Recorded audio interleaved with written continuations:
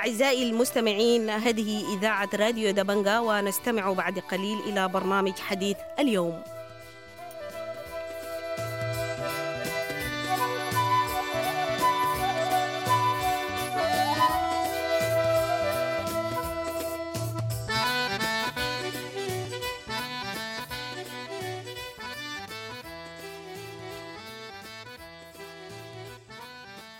أهلا وسهلا ومرحبا بكم مستمعين راديو دبنقا في حلقة جديدة من برنامجكم حديث اليوم. وحديثنا اليوم مع الدكتور مخير، المستشار السياسي للدعم السريع، يعلق لمحرري راديو دبنقا في لقاء خاص على حديث البراهان الذي قال فيه أنه سيسحق قوات الدعم السريع. فلنتابع اللقاء. في البداية، كيف بتردوا على توعد البراهان في خطابه يوم أمس بسحق قواتكم؟ البراهان توعد بأنه سيسحق قوات الدعم السريع، كيف تردون على هذا الأمر؟ أولا شكرا لراديو دبنقا صوت الجماهير، وشكرا للاستضافة. الحقيقة السؤال مهم جدا، لكن الواضح أن البراهان في أسوأ حالاته عسكريا وسياسيا ومعنويا. عسكريا هو الآن يحاول أن يحشد قواته، في اعتقادي أنه يتوقع صدمة كبيرة من الدعم السريع قادمة في اتجاهه. هو كان في القضارف ثم أتى إلى مدني، وحتى في مدني عندما خاطب الفرقة الأولى قال لهم أنهم لم يكن يتوقع أنهم مستعدون للقتال، وأنهم تم حثهم وتنشيطهم في الفترة الأخيرة ليقاتلوا الدعم السريع. وهذا يدل على أن القيادة العسكرية مضطربة وتحاول بقدر الإمكان تجميع قوات للتصدي للهجوم القادم بإذن الله للدعم السريع. من ناحية سياسية نرى أن الرجل يعاني من مشكلة، لأنه اتهم السياسيين السودانيين جميعا بأنهم يدعمون قوات الدعم السريع، وأنهم سوف يتعرضون للسحق كما سوف يتعرض الدعم السريع كما يقول. وكذلك معنويا هو خارج من فشل دبلوماسي كبير، حيث انهارت الاتفاقية في جدة وتم تجميدها نتيجة لتعنت القيادة العسكرية في السودان. نعم. طيب، عندما تقول إنه يعني البرهان يعني يخاف من صدمة قادمة من الدعم السريع، هل عندكم خطط أو أي توجه لهجمات جديدة في القريب العاجل؟ الحقيقة الدعم السريع دوما كان في حالة من الدفاع عن النفس، وكل التحركات العسكرية التي قام بها الدعم السريع أتت لحماية المواطنين من المواقع التي تنطلق منها العمليات الإرهابية أو العمليات العسكرية أو القصف العشوائي لقوات البراهان. أنا لست مطلع على عمليات جديدة في اتجاه الجزيرة أو القضارف أو غيرها، ولكن أعتقد أن القوات البراهان إذا استمرت في الاعتداء على المواطنين والدعم السريع قد يعرضها ذلك إلى يعني قد يعرضها إلى هجوم لإسكاتها في يوم ما. طيب، بالعودة إلى خطاب البراهان بالأمس، يعني البراهان تحدث عن ما وصفه باستمرار معركة الكرامة. هل يشير هذا الحديث باعتقادك إلى قفل باب الحلول السلمية بصورة نهائية، خاصة أنه تزامن مع الإعلان عن فشل مفاوضات جدة؟ الحقيقة مفاوضات جدة تم تجميدها نتيجة لأحد العناصر التي أدت إلى هذا التجميد، هي هذا النوع من الخطاب العدائي والخطاب الذي يدعو إلى الحرب أكثر منه إلى السلام.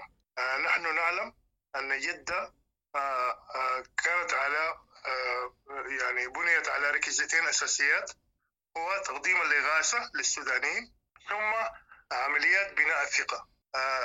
في الفترة منذ بدء مفاوضات جدة، القوات الدعم السريع وفدها ظل في جدة يحاول أن يجد طريقة إلى هدنة أو هدنة طويلة الأمد يستطيع بها رفع المعاناة على السودانيين. ولكن في المقابل الوفد الحكومي أو وفد الحكومة المختطفة كان دوما ما يماطل ويدخل في مهاترات. آخرها ما حدث في جدة، حيث اتفق الناس على أن يتم تسليم الإرهابيين والإسلاميين الهاربين من السجون كبادرة للثقة، ولكن الجيش رفض ذلك، ثم تعلل بأسباب واهية وأدى إلى الخطاب العدائي كما تعلمون لاحقا إلى تجميد هذه المفاوضات. نحن نعتقد أن الحرب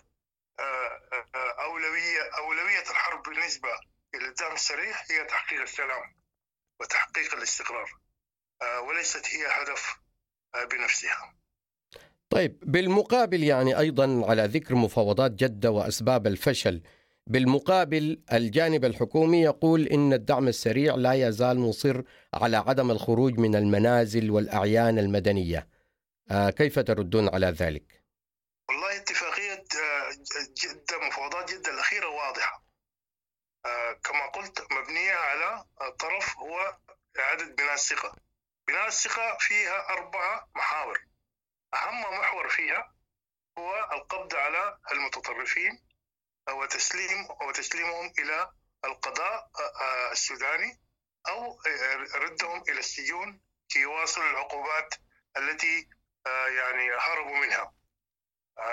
ولم يكن بين هذه الإجراءات الثقة الخروج من المواقع أو أي شيء آخر. هذا مجرد يعني إشاعات أو تنشر بغرض تشويش على الوعي، وكذلك بغرض تشتيت الجهود الدولية والمحلية في تحقيق السلام. يعني فبالتالي لم يكن هنالك من الشروط أو من عرض الجيش أنه الخروج من مواقع معينة. بالتالي وهي مجرد تصب في نفس الخطوط أو اللاينز بتاعت التهديدات أو الابتزاز الذي لا ينفع ولا يهدي ولا يقود إلى السلام. نعم، تحدث بعض المراقبين عقب حديث البرهان بالأمس عن أنه البرهان مسيطر عليه من قبل الإسلاميين وبعض يعني أنصار النظام السابق، ولكن يقولون أن الرجل هو يعني راغب في السلام، ولكن سيطرة الإسلاميين هي التي تجعله يبتعد عن السلام. كيف تنظرون إلى هذا الرأي أو إلى هذا التحليل يعني باعتقادك؟ والله الشعب السوداني هو يعلم الحقيقة الآن واضحة بالنسبة له أن الجيش مختطف تماما من التنظيم الإسلامي، تنظيم الأخوان المسلمين. يدعمه من الخارج الحركة الإسلامية العالمية، وجميعهم يصبون في قالب الحركات الإرهابية، وهذا أمر غير خفي. ونحن والجميع يعلمون أن هناك كتائب إسلامية هي بقايا من الإرهابيين الذين أتوا من داعش ومن ليبيا من قبل، وهؤلاء يقاتلون الدعم السريع. الحقيقة أن الجيش السوداني اليوم نحن نعتقد لا يوجد فيه إلا الإسلاميين الذين يتخذون القرار، ولا يوجد هنالك أي يعني تناقض في المواقف بين البرهان والإسلاميين. حقيقة الناس جميعا يعتقدون أن البرهان أساسا هو أحد الكيزان الأساسيين، والبعض يقول أنه هو موعود بالخلافة الإسلامية في السودان إذا ما تم نصره الذي يعني المستحيل على قوات الدعم السريع. طيب بالتالي نحن لا نناقض فيما يفعلون يعني. طيب البرهان في خطابه أيضا تحدث عن أو أشار ولو بصورة غير مباشرة إلى أن هنالك من يتحالفون معكم من القوى المدنية والأحزاب السودانية، وقال أنه سيلقي بكم جميعا إلى مزبلة التاريخ حسب وصفه. ظل السؤال عن تحالفكم مع قوى الحرية والتغيير وإنها ظهير مدني لكم ظل دائما وأبدا يتردد في خطابات البرهان وفي خطابات غيره من أقطاب الحكومة بصورة متكررة. كيف تردون على هذا الحديث؟ وهل هنالك إلى أي مدى هنالك نوع من التنسيق حتى في أدنى مستوياته بينكم وبين قوى الحرية والتغيير؟ السياسيين الذين يدعون إلى الديمقراطية والسياسيين الذين يقفون ضد الحرب أو يسعون إلى أن تقف الحرب سريعا ويدعون إلى رفع المعاناة السودانية، معاناة السودانيين وعودتهم إلى قراهم ومدنهم، هؤلاء الدعم السريع يتفق معهم تماما، لأنها هي نفس الأهداف التي يسعى لها الدعم السريع سواء كان في الحرية والتغيير أو خارج الحرية والتغيير. نحن الدعم السريع هو قوة عسكرية نظامية تقف من الجميع على مسافة واحدة، وهي ليست تنظيم سياسي. بالتالي ما يجمعنا من أهداف حول الوطن مع أي شريف أو أي إنسان أو مواطن يرى السودان هو الأول، يعني لا نتردد في أن نسانده كما نساند جميع السودانيين المخلصين والشرفاء. فبالتالي لا يوجد أي تنسيق خاص مع أي من القوى السياسية الموجودة على الساحة السودانية اليوم.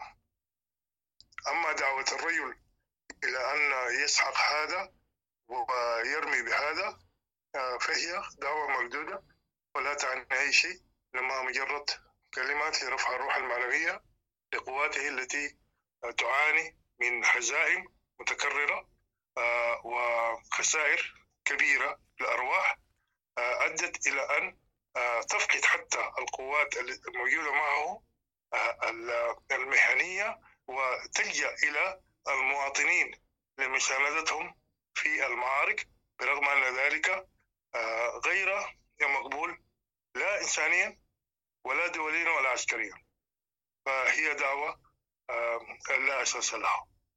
دكتور إبراهيم مخير، شكرا جزيلا لك، شكرا على صبرك وإجابتك على الأسئلة، يديك العافية. كتر خيركم. شكرا جزيلا. شكرا. الله يخليك، شكرا لك.